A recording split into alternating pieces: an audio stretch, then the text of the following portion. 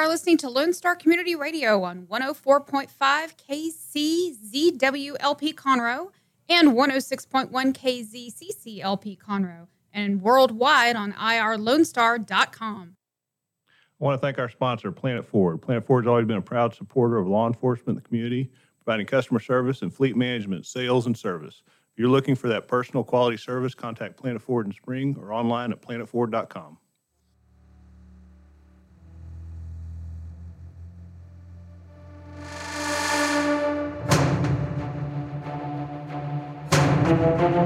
You're listening to Crime Scene Today. I'm your host, Dan Zentek, where we cover law enforcement issues facing law enforcement with crime scene investigations, forensics. Today I have co-host Shelly Rossi joining me, and we're going to talk about a case that actually is recently in the news.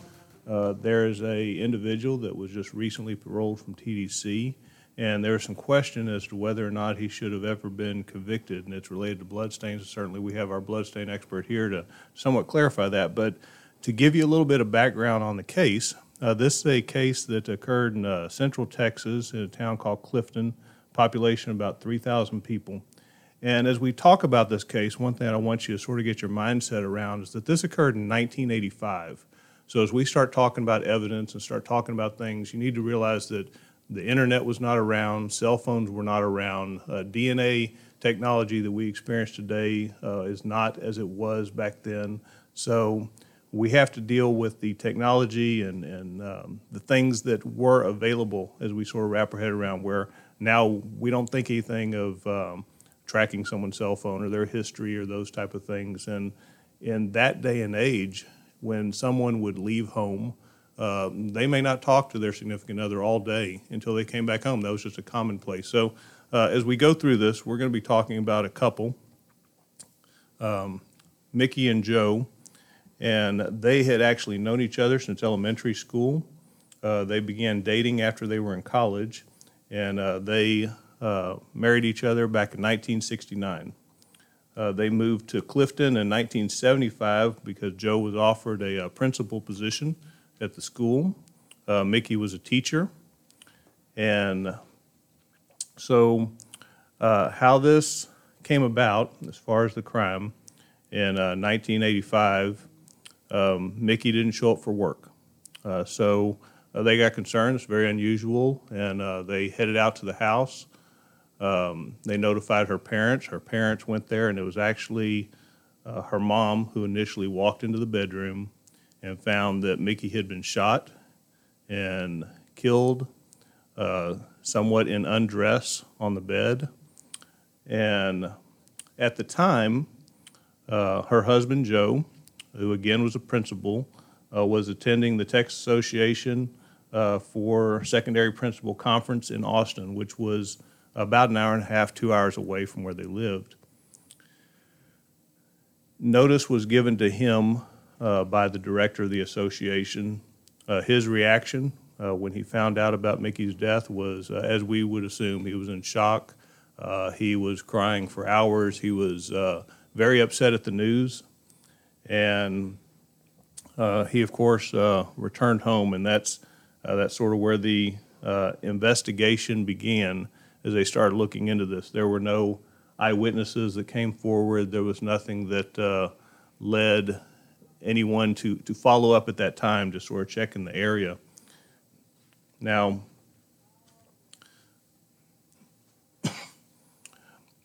it was around during the time they had Robert Thorman. He was a detective with Harker Heights, and he came in, did an initial analysis on the bloodstains that were at the house, at the crime scene, and there were some stains on the wall, and there's some stains on the bed, and at that point, the only real statement that was made was that Mickey's killer was most likely standing to one side or the other whenever she was killed. And that's really about the initial statement that was made.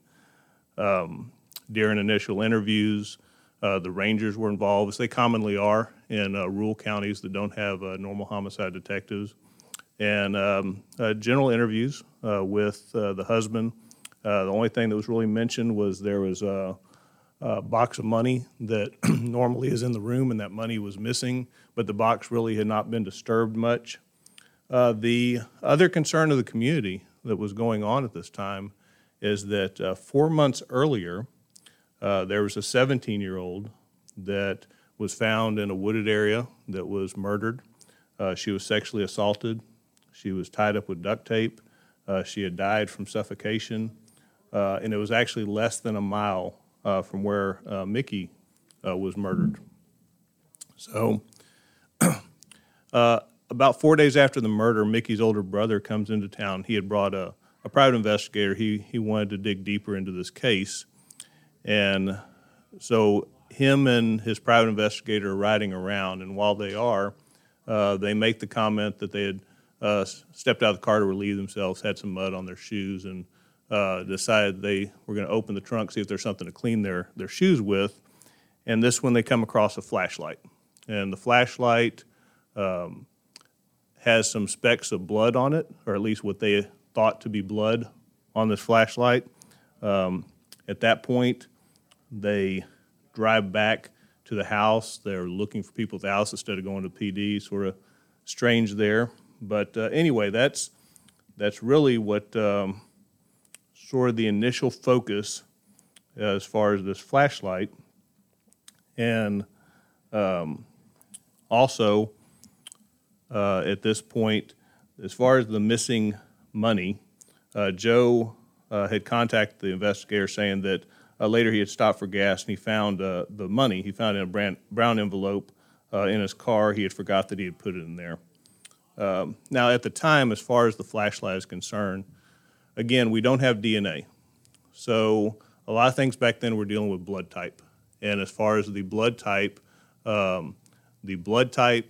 which was O, was what Mickey was, and it was not what Joe's blood type is. However, that's also half the population, of the general population. So it's not the smoking gun, or certainly shouldn't have been, but that's just what people dealt with in 1985.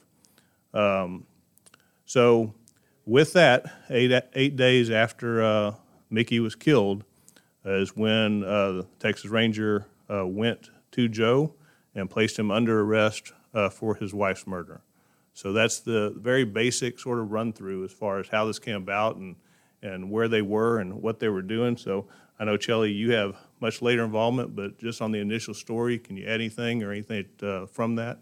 Sure. So he was originally, they tried him first in, I believe, 1986, and then that case came back to the trial court. They had to retry him in 1989 where he was convicted. And it wasn't until the November of 2013 that Jessie Freud, who was in her second year at Baylor Law, she was interning in an office, and she picked up Joe's case to start reviewing it. And in her review of the trial transcripts and the case files, she knew that there was a problem. And so they had filed a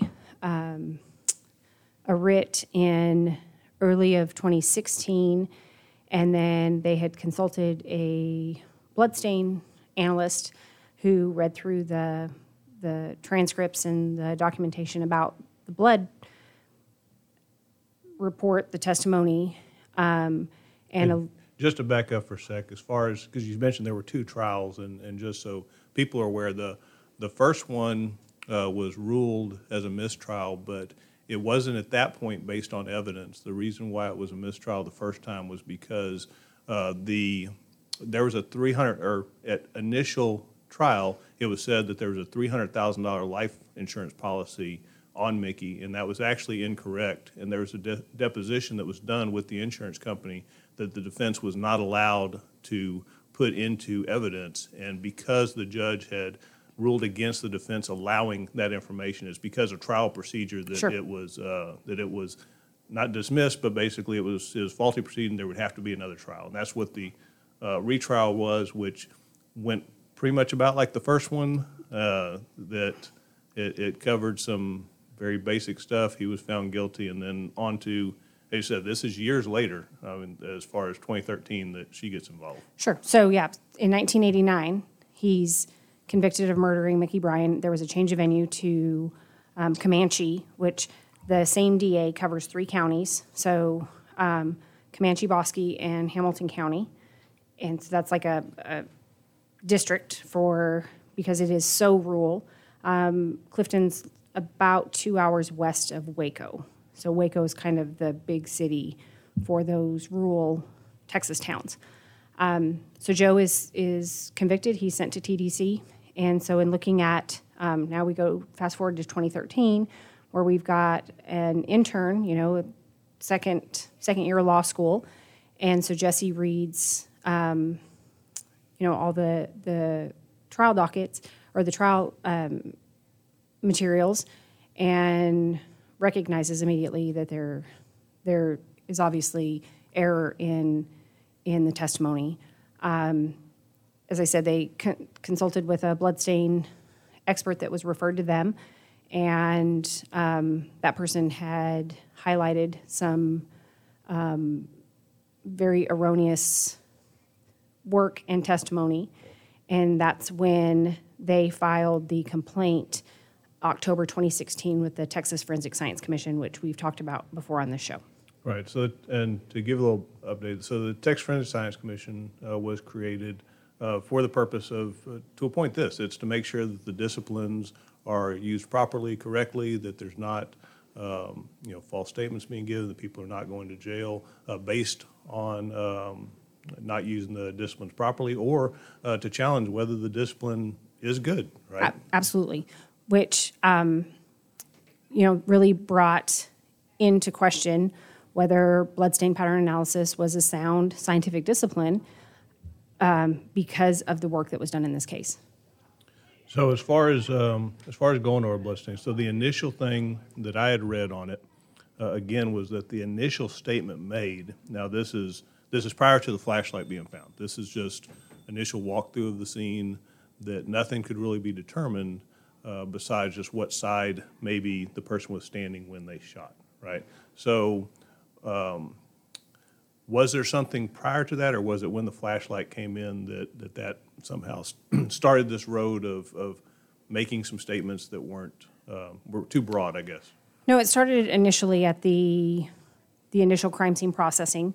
As you had mentioned, 3 Texas Rangers were there assisting the Clifton PD with the investigation. They had a colleague from another agency from Harker Heights Police Department that had just attended a introductory bloodstain class that was taught by Tom Bevel. That class was 4 months, like I said, prior, and it was taught in Beaumont. They knew that he had gone through this class, and so they called him to see if he could come to Clifton and assist in the investigation. And so the DPS crime lab had already been there, had collected, the evidence, had collected the bedding. So when Detective Thorman arrived, the bedding had been collected. Mickey had been removed and transported to the medical examiner's office. And so Robert Thorman's investigation began kind of late into that crime scene process. So there was immediately he was doing work and giving conclusions based on his assessment. Which was his 40 hours of training, right? Correct. And so when they're saying that, hey, let's get him here because he obviously knows more than we do, it's just because they didn't have the 40 hours training. They hadn't gone through 40 hour class. They heard someone had some training in it, bring them there. Sure. Right. And, and that sort of brings to question, okay, what makes an expert, right? And I guess depending on whatever definition you're going to use, I mean, if the basic definition is if you know a little bit more than the average person, okay, well, then yeah, I guess 40 hours means you know a little bit more, right? But that's not been the standard as far as courts accepting a scientific discipline. It's not just scratching the surface. It's actually being a practitioner of it, having experience in it, not just knowing the basic knowledge, right? Right, and I think we've talked about before on this podcast that you can sit in a class and you can listen to instruction a week, 40 hours, 8 to 5, Monday through Friday. And it doesn't mean that you understand it to a degree of scientific knowledge. And it was very apparent that in not only reading Robert Thorman's initial report, but reviewing 2 trial transcripts, that the foundational training that he received, he didn't understand the concepts. Well, and that goes to, you instruct, you teach bloodstain, I teach photography. So, let's face it, okay, out of the 20 students, 25 students, okay, they're not all A students, right? They're not all grasping the concepts completely. There's some superstars that we have come through the class, and there's some others that barely struggle to get out of it, right? So, yeah, just because you have the 40 hours doesn't mean that you have full concept. And I've also seen people that because they go through it, they make some statements they believe that they think are true, that they think they got out of that, but they haven't got the whole concept. They haven't wrapped their head around it. Sure, and it all comes back to the Dunning-Kruger effect, where you have a little bit of training with little to no experience, and that elevates you to thinking that you have an expertise that you don't have. You haven't put that into practice. You haven't had the foundation to have that false, expertise. So looking at, just some other things as far as what came up at trial, because we have to go back, what was the solid evidence? Because, as we talk about, and we haven't got there yet, but as we talk about the flashlight, which seems to be the big thing that they harp on, but the other things they bring up, because you have to question, as many things, in all of our cases, we hardly ever weigh a whole case on one piece of evidence, right? Sure. And maybe that's a progression. Maybe that's, I'm speaking 1985 to, current 2020. But normally we have to have way more than that to say this particular person.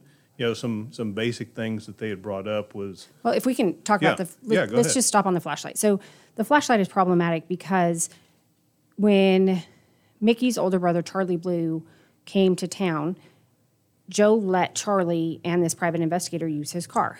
And like you had mentioned, they had been in this car for several days, 4 days. When they stop on the side of the road, they open the trunk, they see this flashlight. The flashlight's turned over. It's given to the ranger.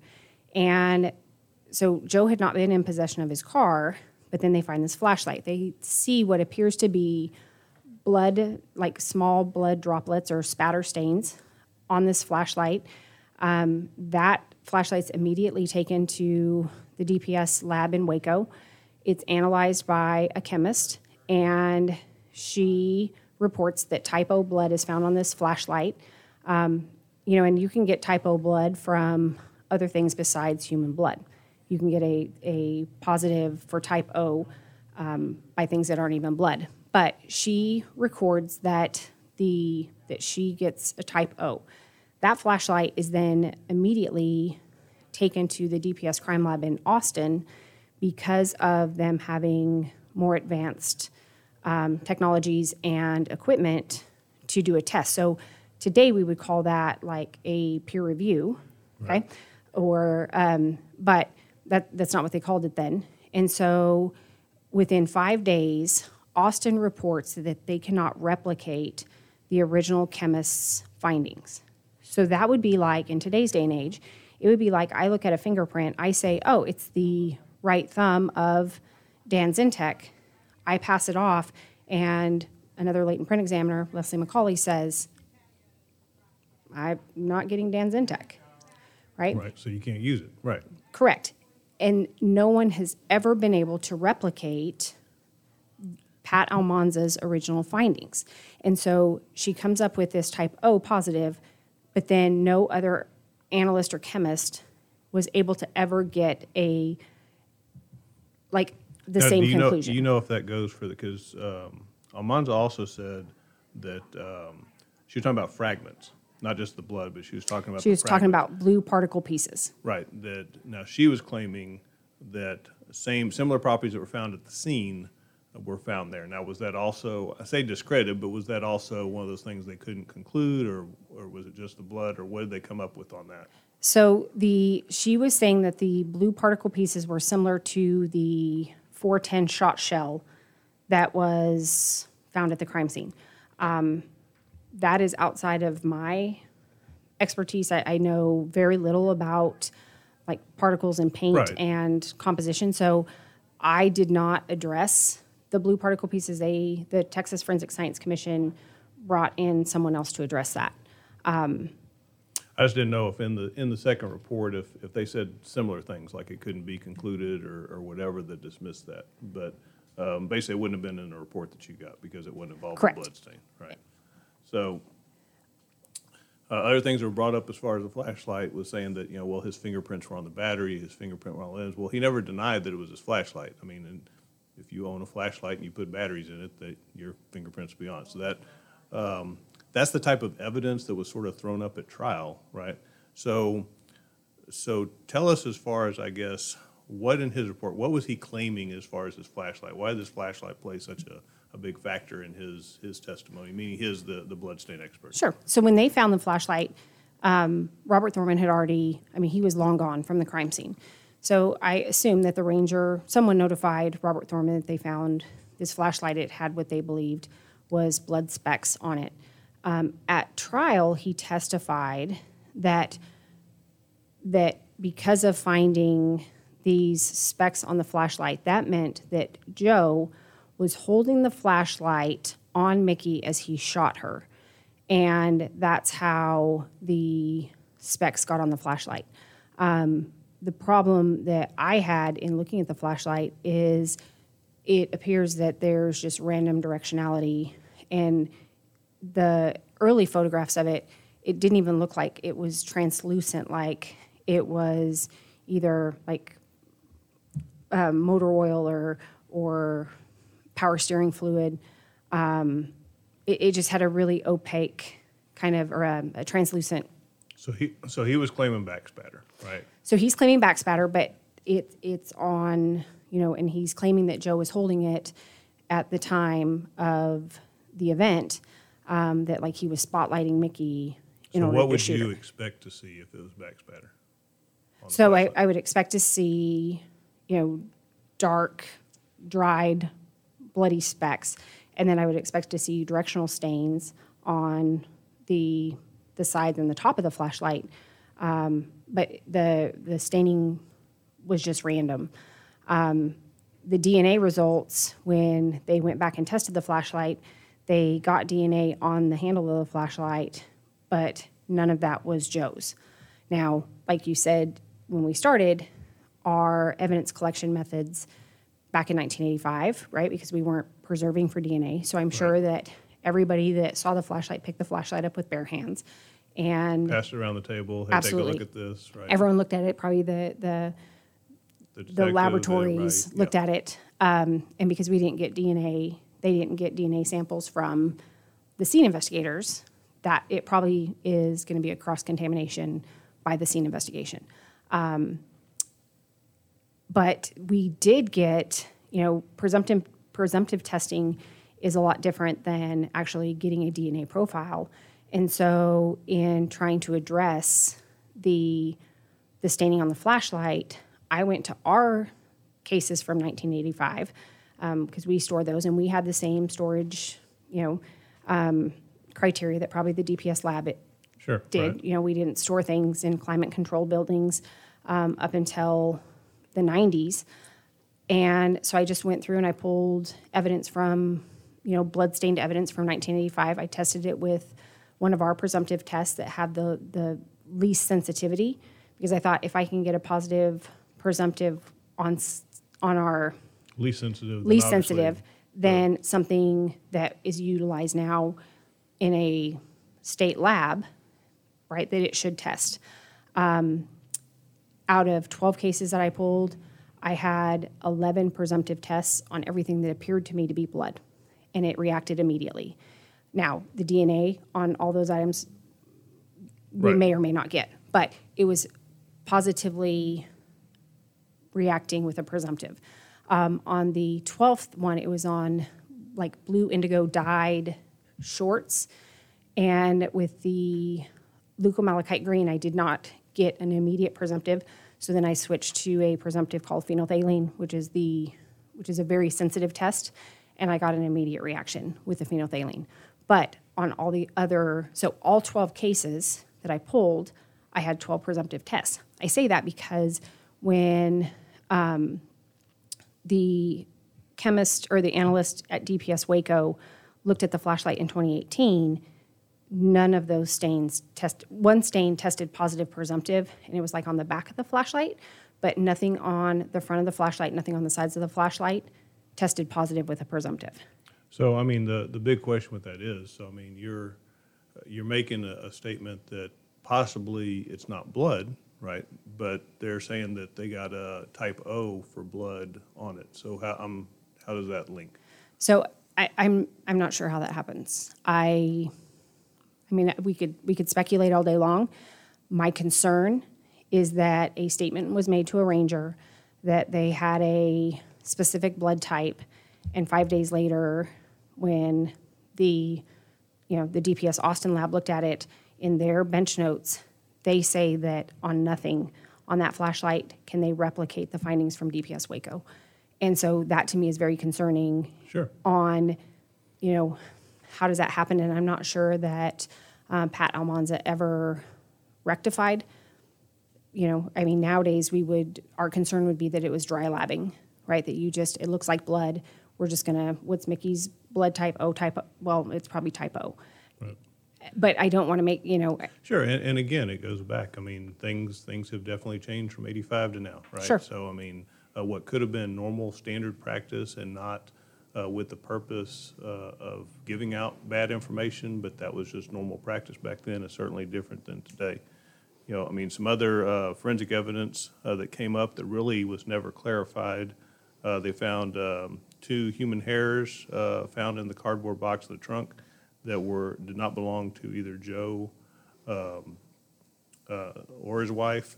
They had 13 latent prints in the master bedroom. Again, that could have been before the murder, but those did not belong to them. Palm print on the headboard, it did not match Joe's. The problem is with Mickey's palms, they were taking an autopsy, and apparently when they took them, it was performed incorrectly, so it couldn't be used for comparison. So there were other things that were out there that obviously didn't get tested. But so back to the blood stain,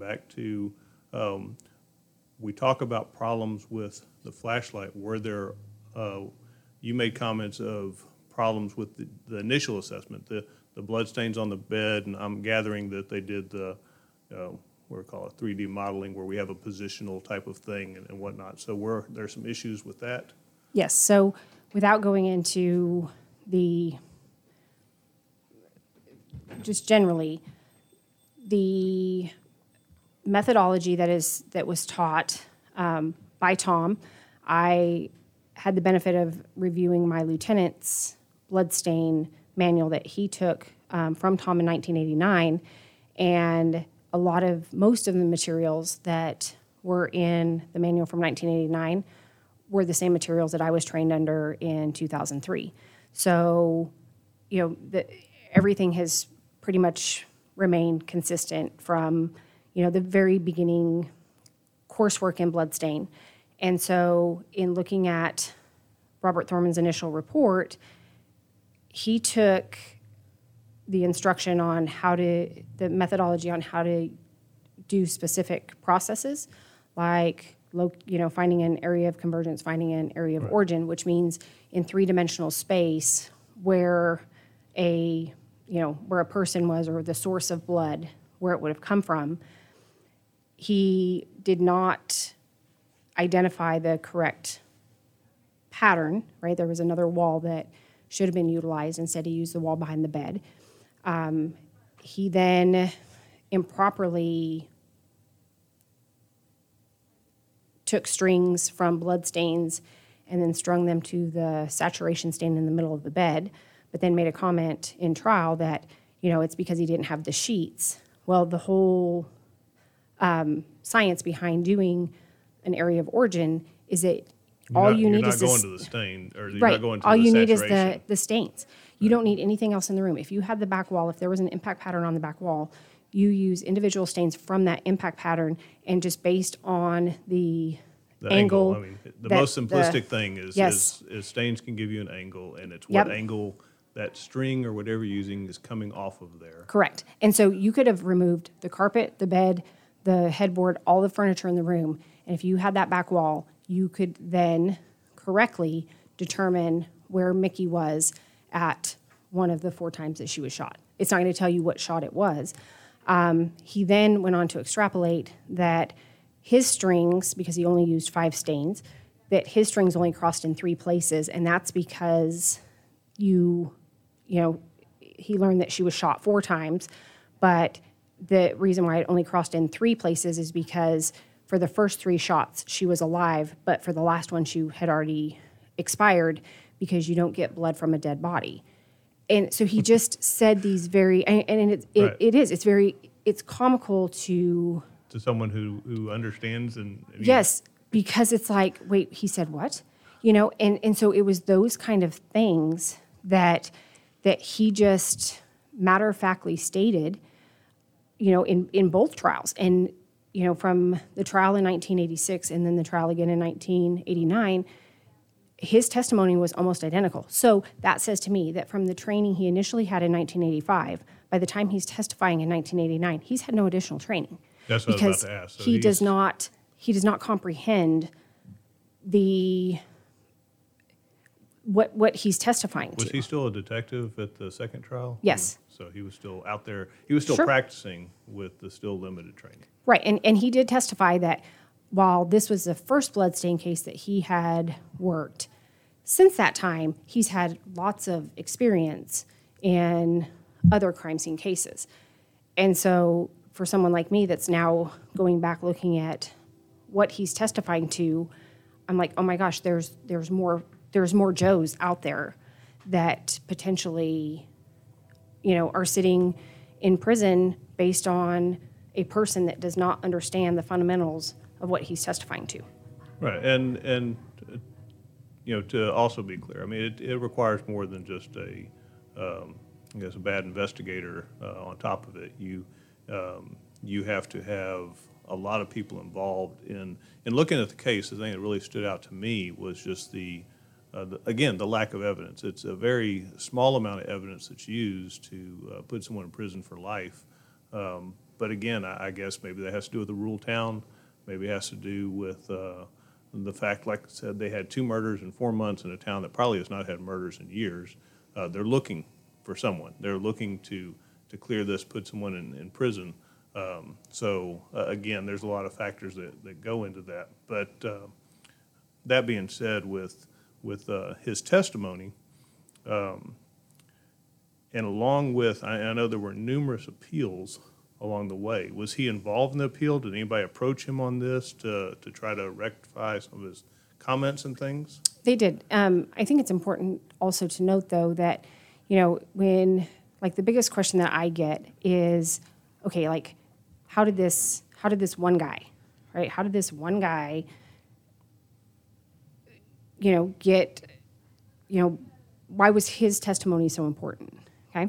And so when you think about it, if you're a juror, okay, in 1985, without the resources that we have, and you have a guy that walks in and he says, this is who I am. I was notified by 3 Texas Rangers because I possess a skill set that the Rangers don't have. So they needed me. So I came in and, he answered all the questions, right? Who? Joe Bryan did it. How?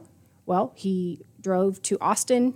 He then got in his car with an eye condition that prevented him from driving at night in a rainstorm, drove 120 miles back to Clifton, shot his wife 4 times while holding a flashlight on her, changed clothes, got back in a car because there was no blood ever found inside of his car, got back in his car, drove back to Austin, didn't have a wreck, didn't stop for gas, didn't break down, parked in the same spot that he had left the Hyatt Regency downtown Inn, parked his car in the exact same spot like it was left open,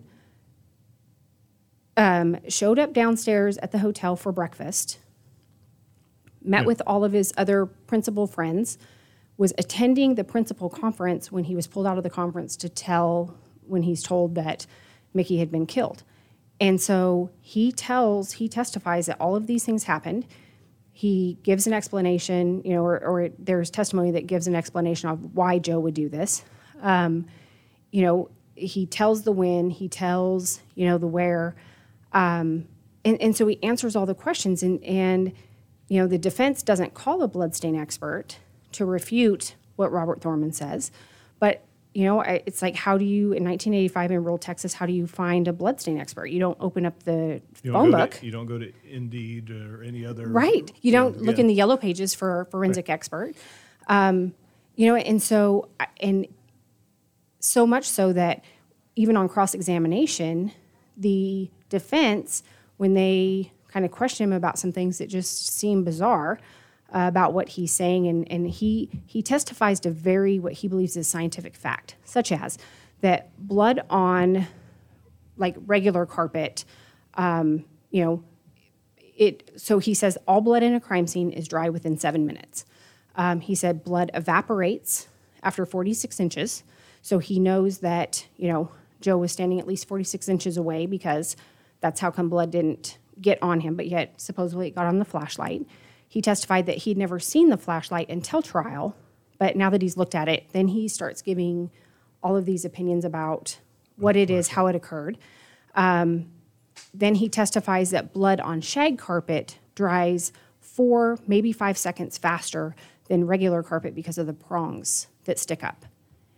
So basically all the things that any statement like you just made would be defined by replicated test over and over and over, and many people coming to the same conclusion with, let's use your shag carpet one, for example, that we had tested shag carpet over and over and over, and every single time it dried 4 to 5 seconds faster. Every single time, and we had that replicated, that you would say that, right? But obviously that's not the case. It's, it sounds like he's jumping.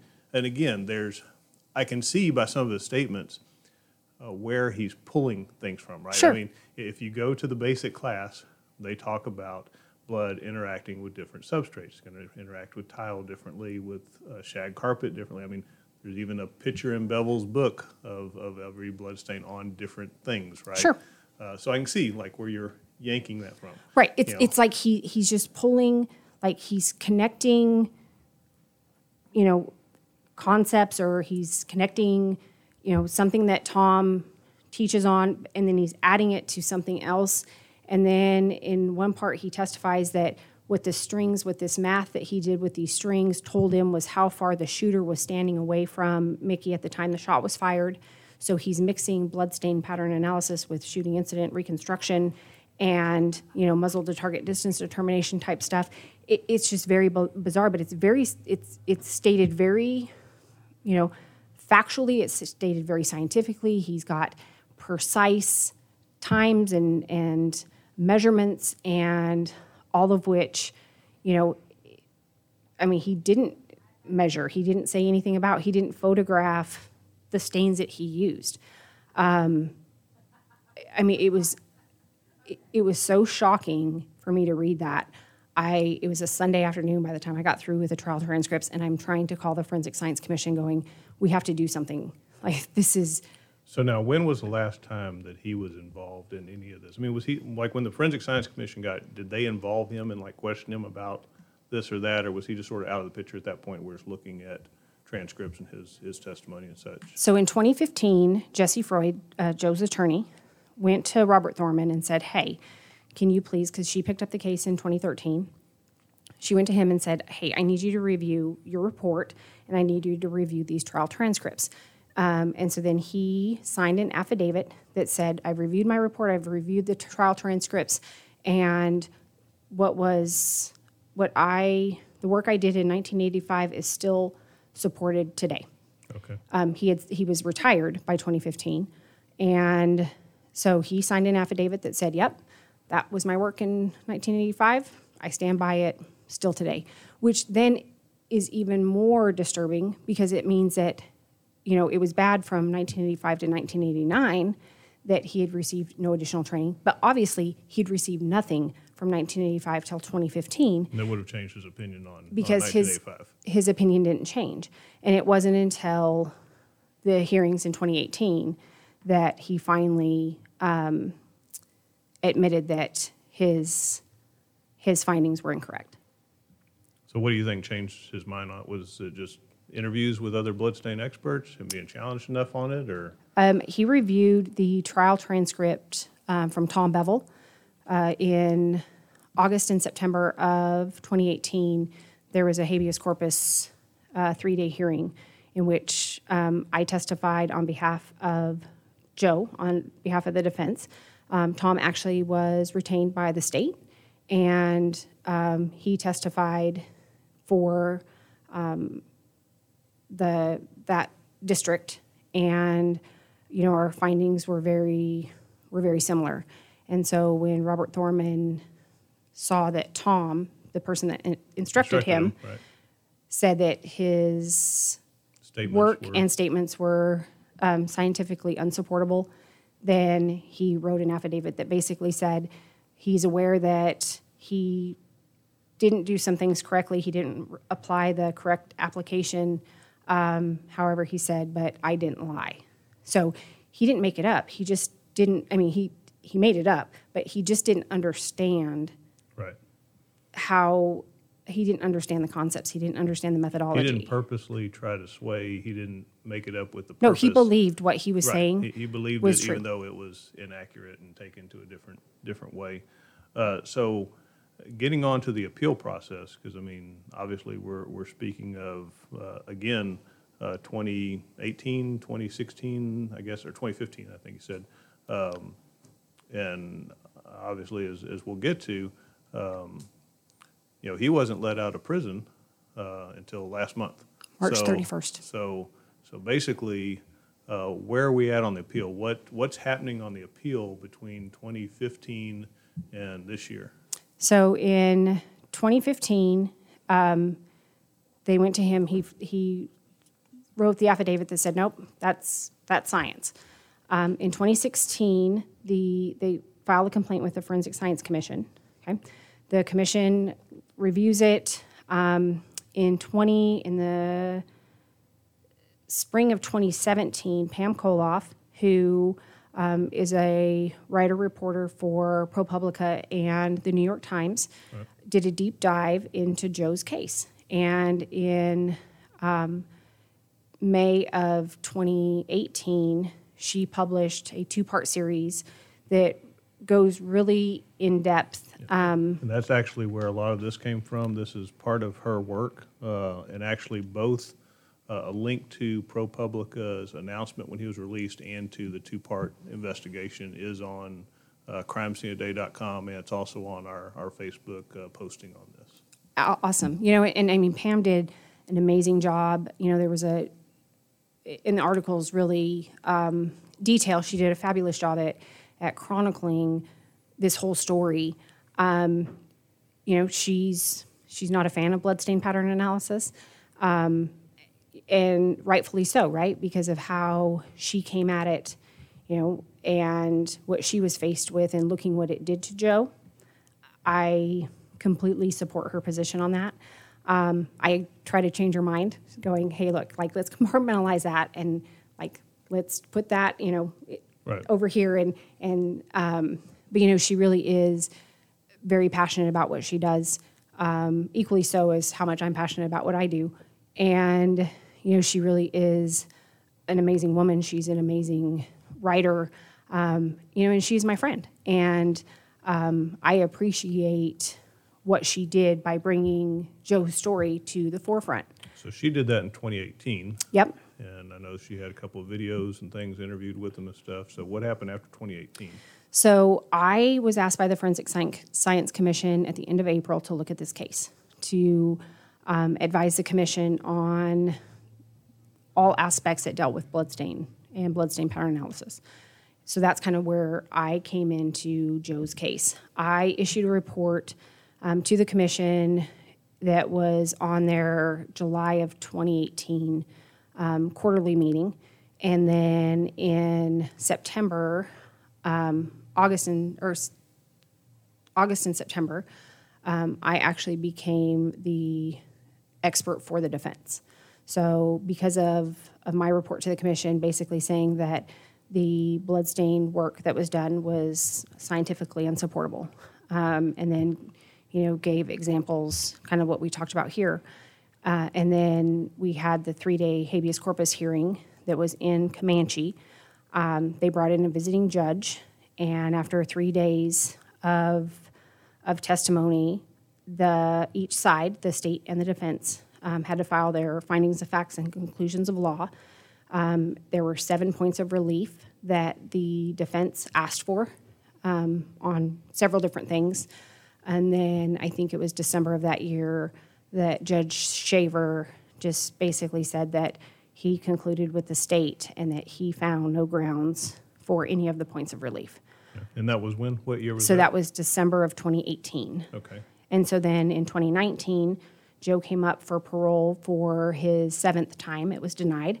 And the thing with that is, he had spent 30 plus years in prison, but he was not going to admit to something that he did not do, and he wasn't going to try to take the easy way out.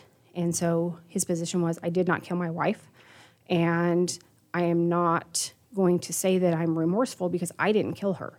Right. And so they were like, parole denied. And so that process has been repeated 7 times because they want people to say they're remorseful and, Right, they're remorseful and they're for what they did. sorry. Right. And he's like, okay, I am not going to go against God by trying to take the easy way out by admitting to something I did not do. I did not kill my wife. And so he just sat for 2019. He just sat, and he had another birthday, and he deals with congestive heart failure, so his health is not good. He's diabetic, so he's got that working against him. And then so we rock into 2020, and then we have COVID that is. Now, did anything happen between the 2019 appeal? When the judge says, I agree with the state, is there any other hearings, any Sure. other So appeals then that have happened before then? It's appealed to the Texas Court of Criminal Appeals in Austin. And so immediately that was filed after Judge Shaver rubber stamped it. There was some other stuff that they were waiting on out of Eastland, the appellate court in Eastland. And that came back that, and I'm not really, that really didn't deal with bloodstain, so I know a little bit about it, but not enough to explain it. But there was that cooking, and then the Court of Criminal Appeals in Austin denied his His request appeal. or whatever, Yep. his appeal. And so then that felt like, okay, like what else is there? Like the only thing left, right, other than a pardon by the president, I think you can go to the U.S. Supreme Court, which I think is where it's at now, or that's where it's heading, is to the U.S. Supreme Court. So that a pardon or is really like the last step. And so now after that, so basically we've had one Court of Criminal Appeals that have said basically we're not touching it. We've had one judge say we agree with the state. We've had another say we're not even looking at it. So in March, last day of March, okay, he is released on parole. So even as of today, as far as the state is concerned, as far as any type of documentation, he is still guilty of murder. If you look at his criminal history, it would say he was convicted of murder. He was released on parole. He is still, and I would imagine, have to still meet any requirements of a parolee and being on parole. But March 31st, he was able to at least get out of prison, see his family, and he is now 79 years old, living in Houston and enjoying whatever part of his life that is left. Of course, that always goes to the original issue whenever we have somebody who has been put in prison that did not commit a crime, is that the real murderer did not get punished, and that is either still out there, and usually in these type of cases is either died off for some other reason or is in prison for something else that we never find. And I think the last I read, it's supposed to be going to some type of federal appeal. Now, whether that's for civil rights violation or whether some type of constitutionality issue up to the Supreme Court. But at that point, at least right now, he is not sitting in prison for this based on that. Now, to go back to Bloodstain, though, to wrap up as far as that, do you feel this case has somehow hurt the credibility of Bloodstain? Well, I think it's called into question, and I think ultimately it's going to benefit Bloodstain because it really spotlights the need for, an introductory course is not sufficient to make someone an analyst. Even, an introductory course and an additional 40-hour course is not sufficient for someone to then go into a courtroom and testify to bloodstain pattern analysis. So I really think that it has alerted the court system. It's alerted, prosecutors and defense attorneys and judges and the appellate system of, kind of what should be required and the vetting that we should do for anyone that is coming in to testify to bloodstain pattern analysis. So I think that is amazing. I think that what the Forensic Science Commission, is doing is amazing, so that at least in the state of Texas, we are kind of raising the bar on who can do this work and who can testify to it. Hopefully other states are following suit. I know that other countries are definitely more stringent than the United States on who they will allow to testify as experts. So I think in the short run, right, it was very shocking to people that were children in 1985. But kind of after you rip the Band-Aid off, then it's like, okay, this is a problem, and we need to come up with a solution to this problem. Well, and I think as far as a problem, bloodstain as a whole, it's a science, and it's been challenged as a science. But I mean, it's physics of liquid dynamics, right? I mean, that's it. That doesn't change. That's there. It's the science is solid. It's when you put the human factor in it, as far as the expertise and what they're interpreting, that seems to lead to the questionability that ends up in testimony, right? Sure. So as we wrap up this, and I appreciate all your work on this case, because I know one of our, one thing that we always are concerned about, it's one reason we work so hard on our cases, is the last thing we ever want to do is to put an innocent person in prison. We want the right people to go there. So we, as we always say, we're not working to put someone in jail. We're working for the truth, to make sure that we have the right person there. I know that ProPublica did a great story on this, and one piece of evidence that we didn't talk about that I'll have listeners go and they can look at the story themselves. There was a cigarette butt that was found that is questionable. Years later, that cigarette butt belonged or believed to belong to a police officer. It has been brought into question whether that police officer was involved in this case, also whether he was involved in that 17-year-old that was murdered. So, and he was actually named as the suspect that killed Judy Whitley. Yes. So he was they cleared Judy Whitley's case based on him, on Dennis Dunlap killing her. And Dunlap committed suicide, so he's not around anymore to actually question about this one, but there is some belief that there's possibly connections. So you can read that. Just follow the links on our page to the ProPublica story. Thank you again for always tuning in. And if you have any comments or questions, if you'd like to see somebody appear on the show, just contact me, Dan, at crimesceneaday.com. If you'd like to sponsor the show, reach out to me. We always thank our Lone Star Radio for taking good care of us. Tune in next week. Thank you.